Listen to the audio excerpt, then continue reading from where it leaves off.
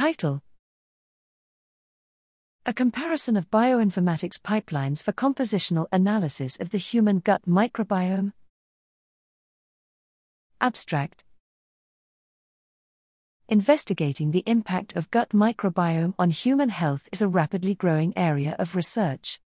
A significant limiting factor in the progress in this field is the lack of consistency between study results, which hampers the correct biological interpretation of findings. One of the reasons is variation of the applied bioinformatics analysis pipelines.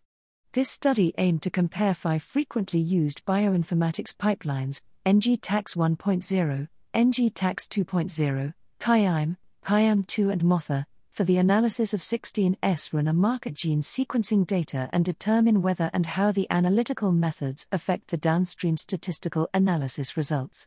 Based on publicly available case control analysis of ADHD and 2 mock communities, we show that the choice of bioinformatic pipeline does not only impact the analysis of 16S RNA gene sequencing data but consequently also the downstream association results.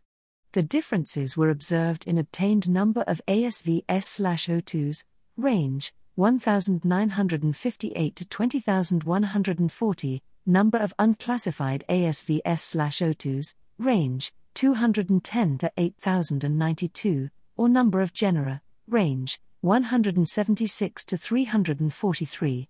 Also, the case versus control comparison resulted in different results across the pipelines. Based on our results, we recommend ChIAM1 and MOTHA when interested in rare and/or low abundant taxa, 2, NG-TAX1 or NG-TAX2 when favoring stringent artifact filtering, 3, ChIAM2 for a balance between 2 above-mentioned points, and 4, to use at least 2 pipelines to assess robustness of the results. This work illustrates the strengths and limitations of frequently used microbial bioinformatics pipelines in the context of biological conclusions of case control comparisons. With this, we hope to contribute to best practice approaches for microbiome analysis, promoting methodological consistency and replication of microbial findings.